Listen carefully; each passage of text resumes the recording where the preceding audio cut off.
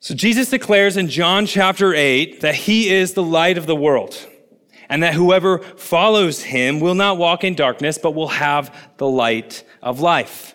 There's this amazing gospel promise in John chapter 8. Jesus promises light and life to all who believe in him. And then here in John chapter 9, Jesus again addresses himself as the light of the world. John chapter 9 is such a rich and beautiful chapter of the sovereign and saving grace of our God. And so for those of you who are taking notes this morning, I've divided this passage into 3 sections. First, we will see the healing of the blind man. Then we'll see the interrogation of the healed man. And then the revelation of the Son of Man. So the healing of the blind man, the interrogation of the healed man, and lastly, the revelation of the Son of Man.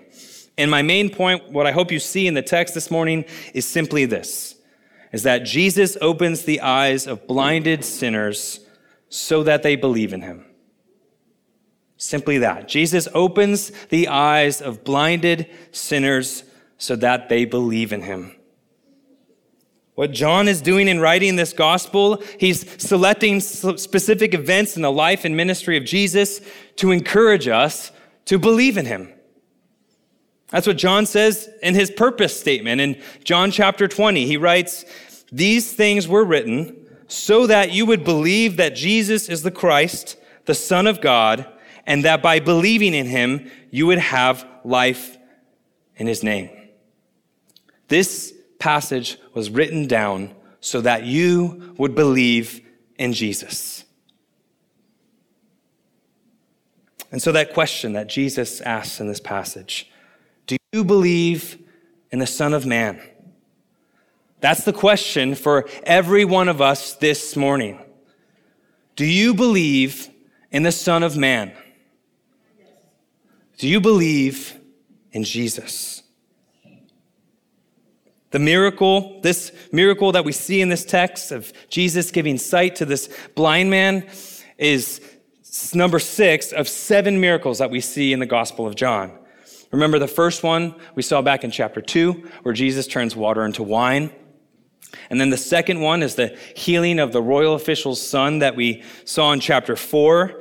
The third is the healing of the lame man at the pool of Bethesda in chapter 5. And then the fourth is the feeding of the 5,000.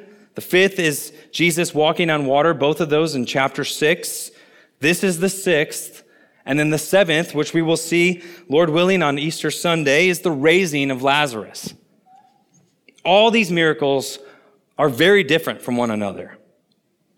But every single one of them teaches us something spiritually about Jesus. Remember, I've said many times in this series that these miracles are signs that point to who Jesus is and what he has done. So this healing of the blind man, this story is written down pointing to who Jesus is and what he has done. This blind man is a picture of all of us by nature. We are all born spiritually blind. We cannot see or understand the truth about Jesus unless we are given spiritual sight. And Jesus is the one who shines his light in the darkness. He's the one who gives sight. And Jesus' encounter with this man, everything changed. His blindness was healed. But yet that was not the greatest miracle in this story. Not sure if you saw it.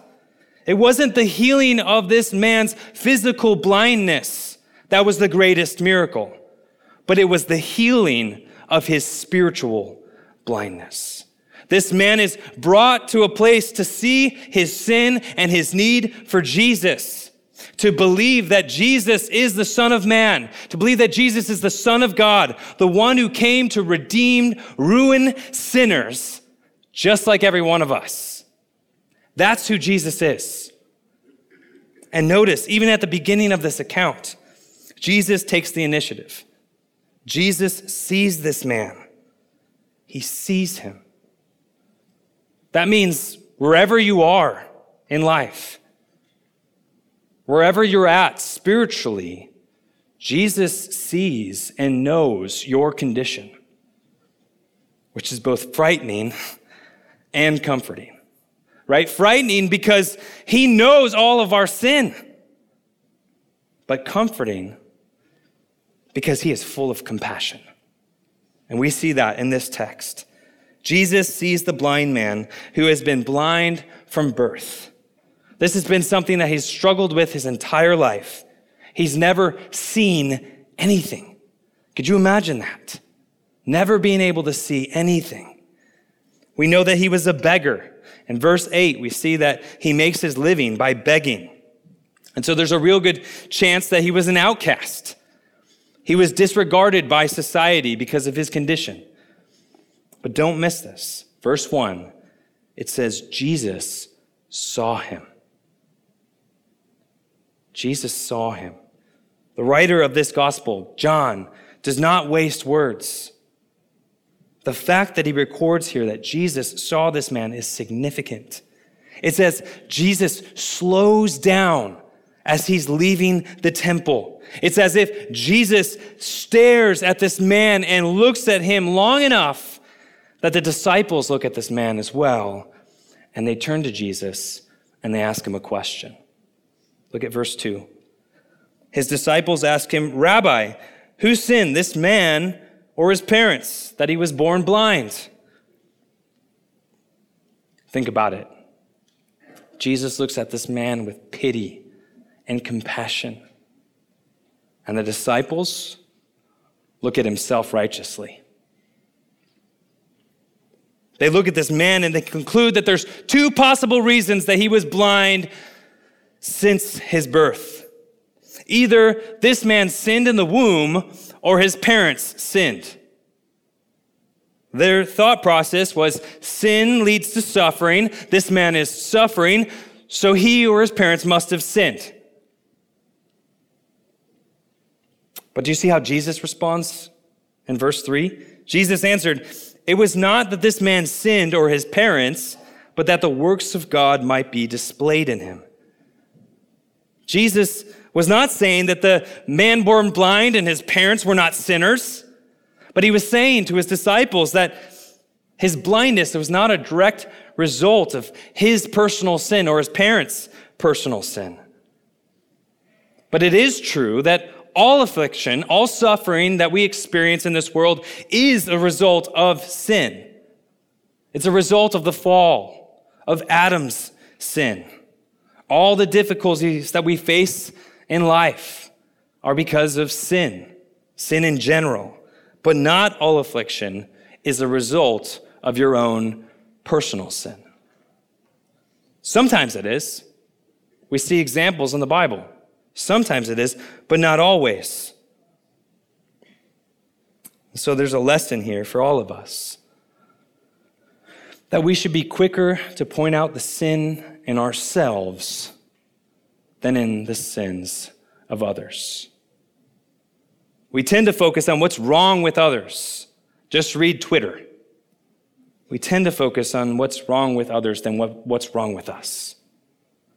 The disciples wrongly suggest that this man's blindness was due to personal sin, but Jesus gives us another reason for his blindness, that the works of God might be displayed in him. Think about it. God ordained that this man would spend a large portion of his life blind, so that Jesus could come into this world and heal him. To teach you, to teach me, so that we would see that Jesus has come to open the eyes of our dark hearts. His affliction was used to magnify the redemption and grace of Jesus. Think about how many people in the history of the world have heard this story and believed in Jesus. Year after year, this man dealt with this affliction, and he had no idea that one day the Son of God, would come to him and heal him. But that was the plan of God for his life from all eternity. Only God knows why we go through the things that we go through. But the promise of God is that he brings good out of everything that comes our way. We see that in Romans 8:28. And he uses the worst pain, he uses the worst suffering and the most confusing events in our lives to bring about his glory. There's always a purpose for our pain. You may never know the cause of your pain, but there's always a purpose. There's always a reason. And at the end of our pain, it's seeing Jesus more clearly. In the midst of our pain, there's an opportunity for those around us who need to see who Jesus is, to see us suffer well, so that they would see that there's something different about those who call themselves followers of Jesus. And so the question we should ask when we experience suffering or we see others around us go through difficulties in their lives is, what is God doing in this situation? What does God mean to do through this? Then Jesus says in verse 5, as long as I am in the world, I am the light of the world. I have come to give light to people who are living in darkness. Jesus doesn't come to people who have it all worked out. He doesn't come to people who think that they can do good enough, earn their way. He comes to us when we are in darkness and rebellion. He is the light of the world. And now Jesus does something really strange in verse 6. Look at verse 6. Having said these things, he spit on the ground and made mud with the saliva. Then he anointed the man's eyes with the mud and said to him, go, wash in the pool of Siloam, which means sent.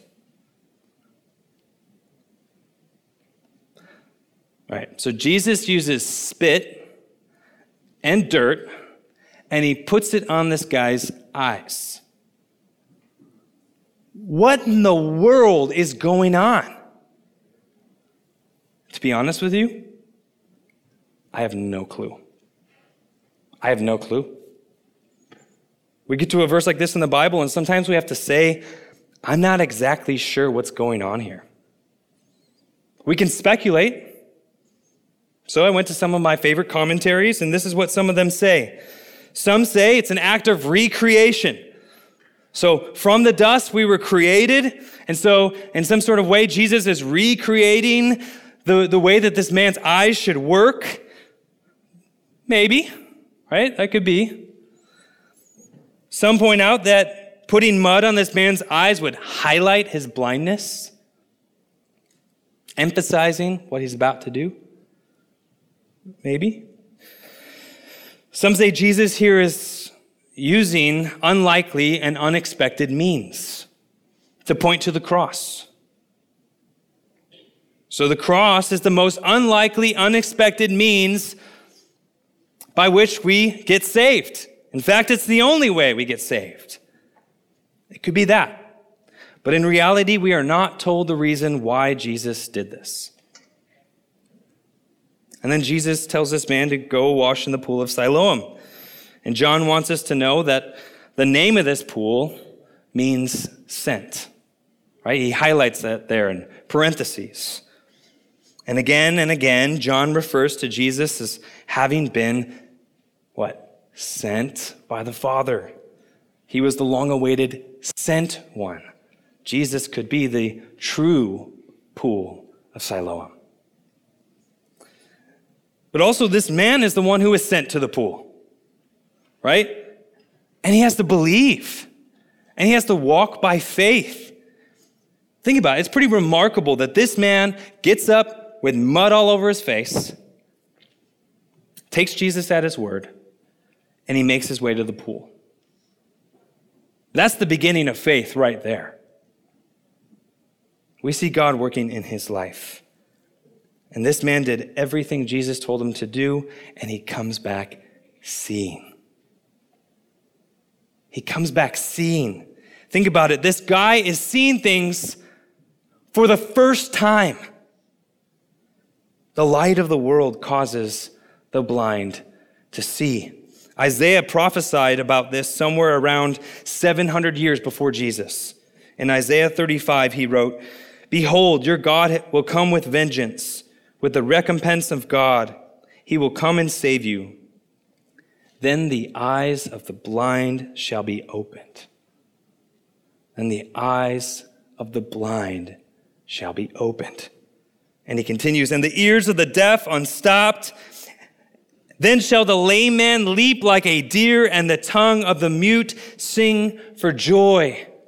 This man is a fulfillment of that prophecy made 700 years before Jesus.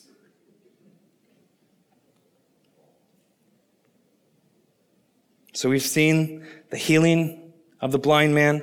Now we're going to focus on the interrogation of the healed man. The interrogation of the healed man. So have you ever seen those videos some people post online of like that child that was born deaf, and then the doctor puts the hearing aid on their ear, and then for the first time they hear their mom or dad's voice, and their faces just light up with a big bright spot. Do you know what I'm talking about? Yep. For those of you who know me, I am a softie. I cry a lot. When I see those videos, it just flows. Makes me cry. Why? But why does it make me cry? Why? Why am I so affected? Because I'm rejoicing in the fact that this child can now hear. Their affliction is now taken away. Think about this man. For his entire life, he couldn't see. Up until this point, he never had seen his own face. He never had seen his parents' face. He never had seen a sunset. He never had seen a sunrise. He'd never seen a bird. He'd never seen a tree. But as he washed in the pool, maybe he saw his reflection. Maybe he looked up at the sky and saw the sky for the first time. Maybe he saw trees. He saw other people's faces. This was a time to rejoice. Who wouldn't rejoice at the fact that someone was healed from their affliction? Well, unfortunately, those in our text, they don't rejoice. We see no compassion. We see no excitement for this man's healing. The only thing we see is questioning. They interrogate the healed man. Notice there are 4 different interrogations in the text here. The neighbors interrogate the man. Then the Pharisees interrogate the man. Then the Pharisees interrogate the man's parents. And then the Pharisees interrogate the man a second time. And it all starts with this guy's neighbors. Here's a man that they've known probably for his whole entire life. And half of these people think he's a different person. It's crazy. What's interesting is that nothing has really changed about this man's outward appearance that should have caused them to think that he's somebody else. But it seems like it took some convincing to prove that he was the blind beggar that they all knew. Look at verse 9. It says, he kept saying, "I am the man." And then they ask him how this happened. And he tells them that the man called Jesus anointed his eyes and told him to go to the pool. Notice that his focus isn't on the how, but on the one who had given him sight. The man called Jesus. This should be our focus as we witness. This should be the center and heart of our witness. Jesus himself. He should be the point. Then they ask where Jesus was, and the healed man doesn't know where he is. In fact, at this point, the healed man doesn't even know what Jesus looks like. He only heard his voice.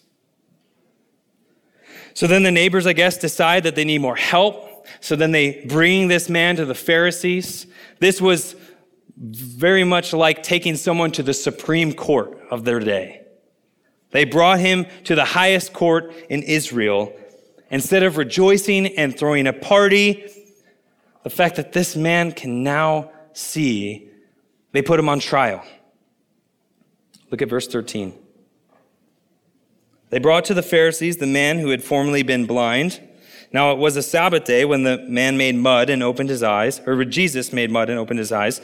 So the Pharisees again asked him how he had received his sight. And he said to them, he put mud in my eyes, and I washed, and I see. Some of the Pharisees said, this man is not from God, for he does not keep the Sabbath. But others said, how can a man who is a sinner do such signs? And there was division among them. All right, so right from the start, their concern wasn't focused on what had happened, but when it happened. Do you see that? They said, this man is not from God, for he does not keep the Sabbath. Right? Even before that, there's mention.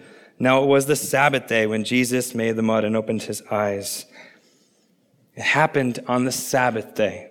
God's law taught that on the Sabbath, on the seventh day, you shall not do any work. See that in Exodus 20, verse 10. But the Pharisees took that upon themselves to define what was work and what wasn't work. So of course they think Jesus is a lawbreaker and a sinner, but he didn't actually break the Sabbath. He just violated their man-made rules. The Sabbath was supposed to be a day of rest. It was supposed to be a day of worship, a day for doing good, a day for healing. But it had become a day with dozens and dozens of rules that left everyone exhausted and worried that they might break one of those rules. But it's also interesting that Jesus decided to heal this man on the Sabbath. Because the last time he healed a man, it was on the Sabbath as well, and that didn't go well. You remember? The Pharisees were extremely infuriated that Jesus would be healing on the Sabbath. And so you would think that Jesus would be like, well, I'm not going to do that again. Because last time it made everybody mad. But not Jesus. He purposely heals this man on the Sabbath day. He's not afraid of the religious leaders. And he was purposely doing this to expose their blindness. And then we're also given maybe another reason why Jesus used mud. Right? Because Jesus could have said a word. Jesus could have snapped his fingers and the man could have gained his sight. But he chose to get down, spit in the dirt, and make mud. Jesus knew that one of the man-made rules that the religious leaders had on the Sabbath was that you couldn't make bread. You couldn't knead dough or anything that looked like kneading dough.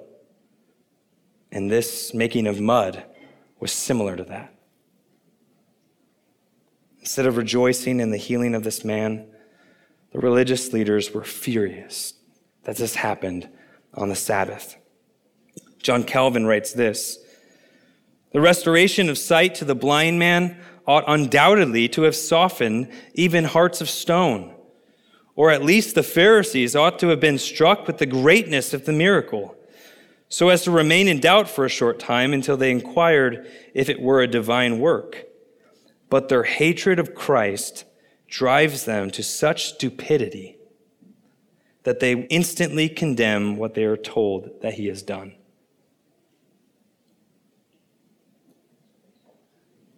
When hearts are hard, they can be very hard. You might be thinking to yourself this morning, well, if I just saw Jesus face to face, then it would be so easy for me to believe. Or maybe if I could see a miracle, then I would believe. It would be so easy to be a Christian if I could see a miracle.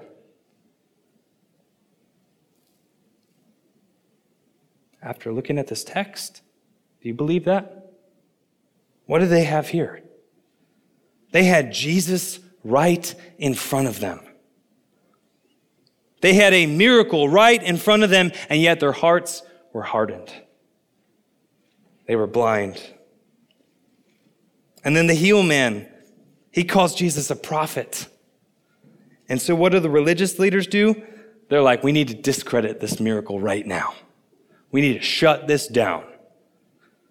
And so they go to the man's mom and dad. So they bring this man's parents in. So think about this. This man who was previously blind, he now has 20/20 vision, and he's standing next to his parents. And he sees his parents for the first time. And the Pharisees ask, is this your son who was born blind? And they also ask, how then is he able to see? Look at how the parents respond in verse 20. His parents answered, we know that this is our son and that he was born blind, but how he now sees, we do not know, nor do we know who opened his eyes. Ask him, he is of age, he will speak for himself. What? They respond, yeah, that's our son. Yeah, it's true. He was born blind, but he's a grown man and he can respond for himself. These parents abandon their son to deal with himself. Not the best parenting move. And imagine, think about this for the man. It's the first time he's seen his parents' faces and they're rejecting him. Not standing up for him. Why do they do this? Well, they're scared. John writes, his parents said these things because they feared the Jews. For the Jews had already agreed that if anyone should confess Jesus to be the Christ, he was to be put out of the synagogue. They don't want to be excommunicated from church, which would also lead to probably becoming social outcasts. And so they say, speak with him. He's of age. But after speaking to the parents, the Pharisees knew that the miracle was real. But they continued to try to suppress the proof about Jesus. Look at verse 24. So for the second time, they called the man who had been blind and said to him, give glory to God. We know that this man is a sinner. So the testimony of the parents didn't discredit the miracle. So now the Pharisees are just full on attacking Jesus. So they come to this man and they try to intimidate him. Give glory to God. Say that Jesus is a sinner. They try to get him to deny the Lord Jesus, who has already done so much for him. They want him to throw Jesus under the bus and call him a sinner. The irony in this text right here is thick. They think that they're sinless, and they're telling this man to call Jesus a sinner. Jesus, the sinless Son of God. Jesus, God himself. They're blind. They can't see. Verse 25, he answered, whether he is a sinner, I do not know. One thing I do know, that though I was blind, now I see. Whew, what an answer. You want me to call him a sinner? Hey, I don't know if he is one. But here's what I know. I was blind my entire life until this moment. I was blind, but now I see. What a testimony. This is the testimony of anyone who has ever had a real encounter with Jesus. We see the Lord at work in this man's life. There's change in him. So my question for you this morning is, have you had moments like that in your life? Where your sin became real to you? Where Jesus became real to you?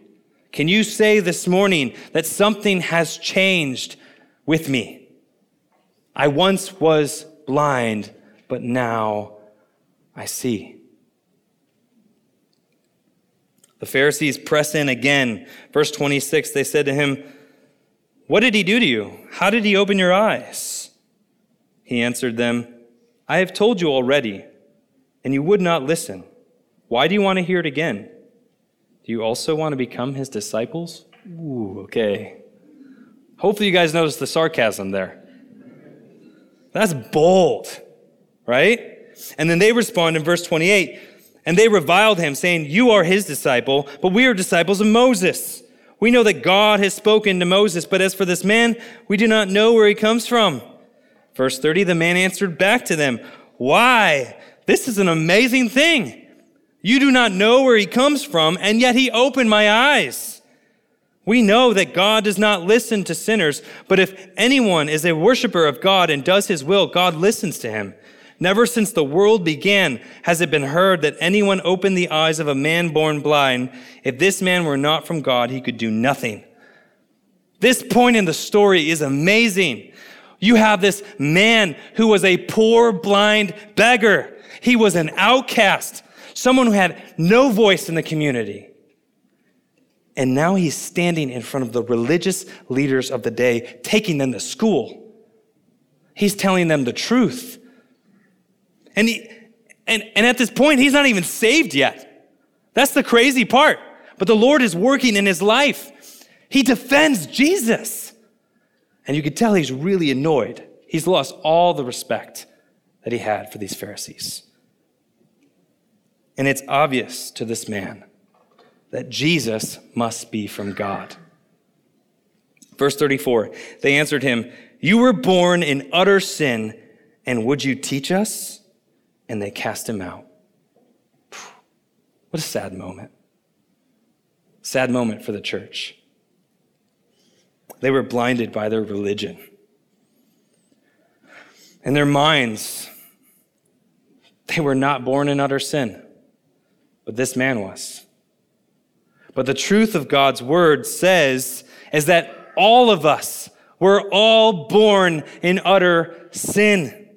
All of us were dead and blinded in our sin.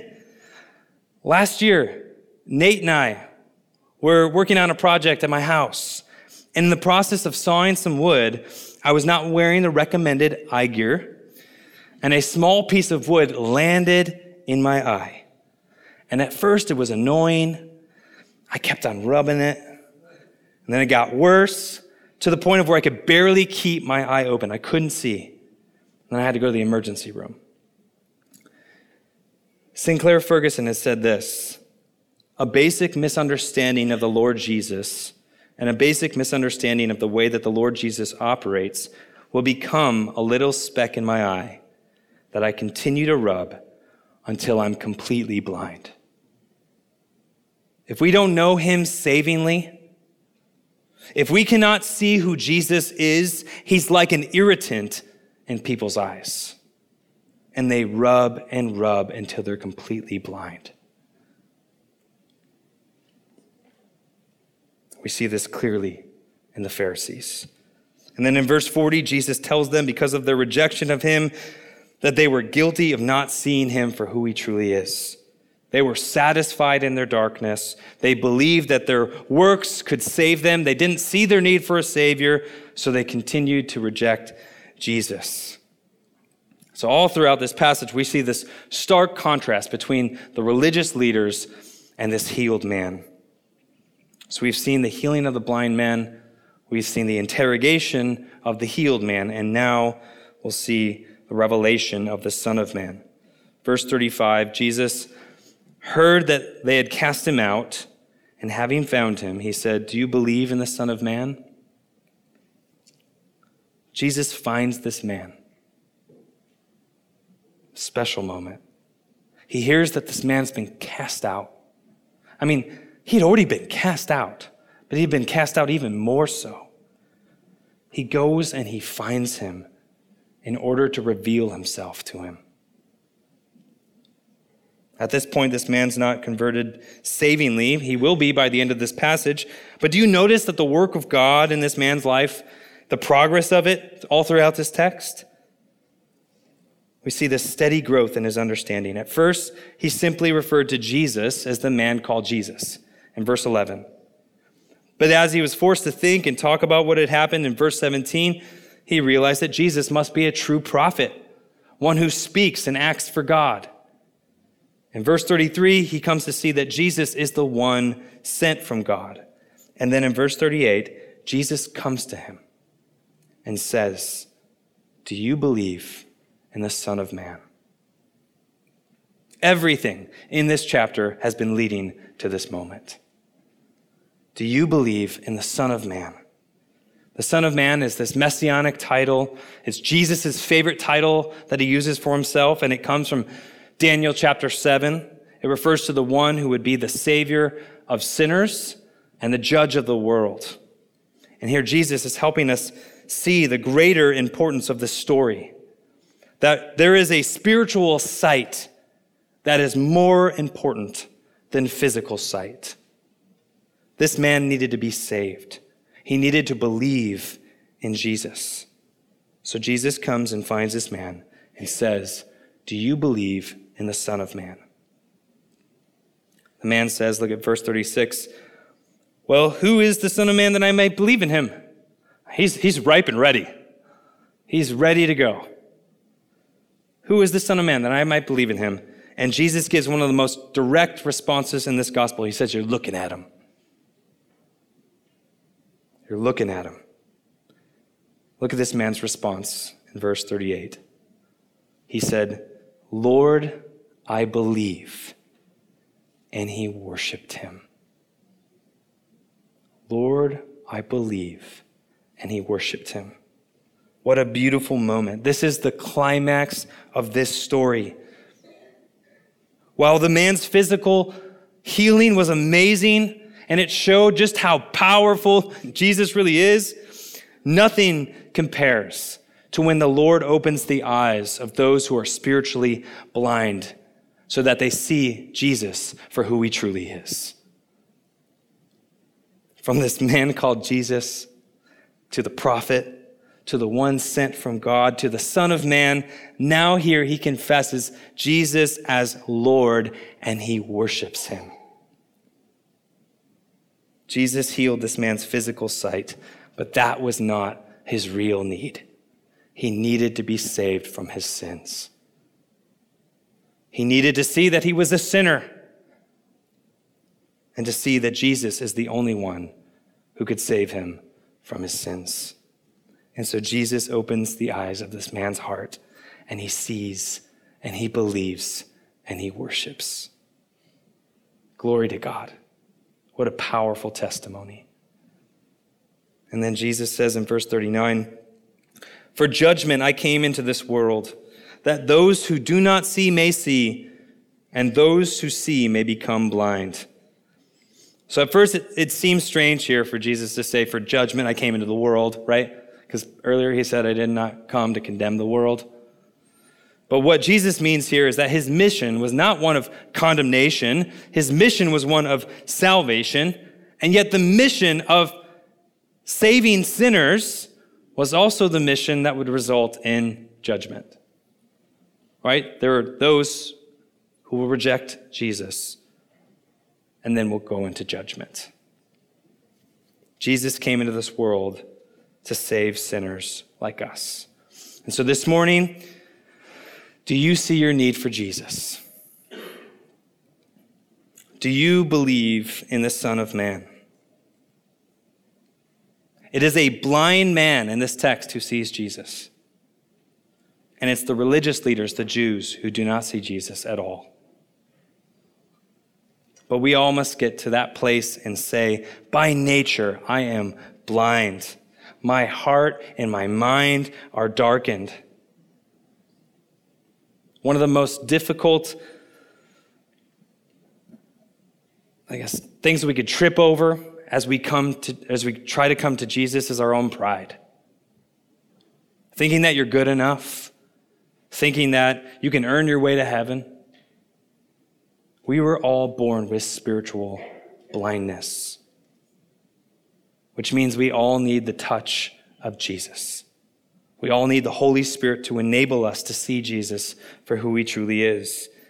Notice what the Pharisees say in verse 34. They say, you were born in utter sin. No, we all were born in utter sin. But the moment that we recognize that, and the moment that we call out to the Lord, is the moment that we have our eyes opened Respond to the gospel as this man did. Fix your eyes on the wonderful Savior. Confess him as Lord and worship him. And all of us need our eyes open more and more. This text isn't just for people who don't believe in Jesus.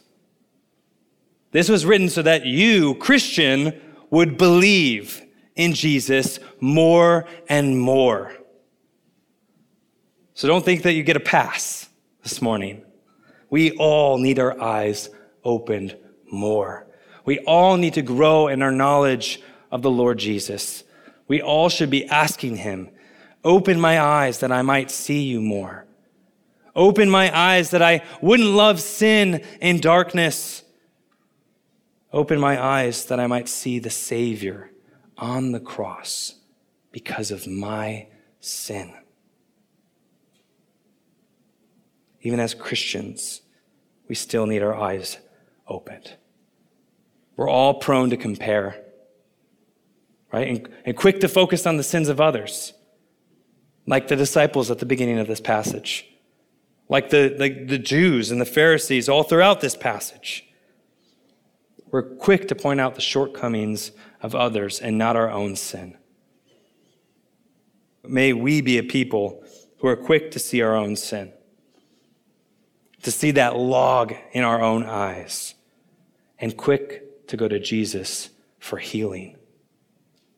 Jesus loves to open the eyes of sinners like us. Jesus loves to do that. The testimony of every Christian is this: amazing grace, how sweet the sound that saved a wretch like me. I once was lost, but now am found, was blind, but now I see. Jesus opens the eyes of blinded sinners so that they believe in him. Let's pray. Father, we thank you so much for this amazing passage in your word, where we see your sovereign initiative, you acting first, pursuing. Lord, we give you all the glory for what you have done in each and every one of us who have been transformed just like this man. We thank you that although we were blind, you have opened our eyes to see. Jesus, we thank you that you are the glorified Son of Man, the light of the world. We pray that you would continue to open our eyes to see our sin more and more, and to see the beauty and majesty of who you are. We pray that you would make us a people who are quick to see and repent of our sin, and that we would share this amazing grace that we have experienced with others.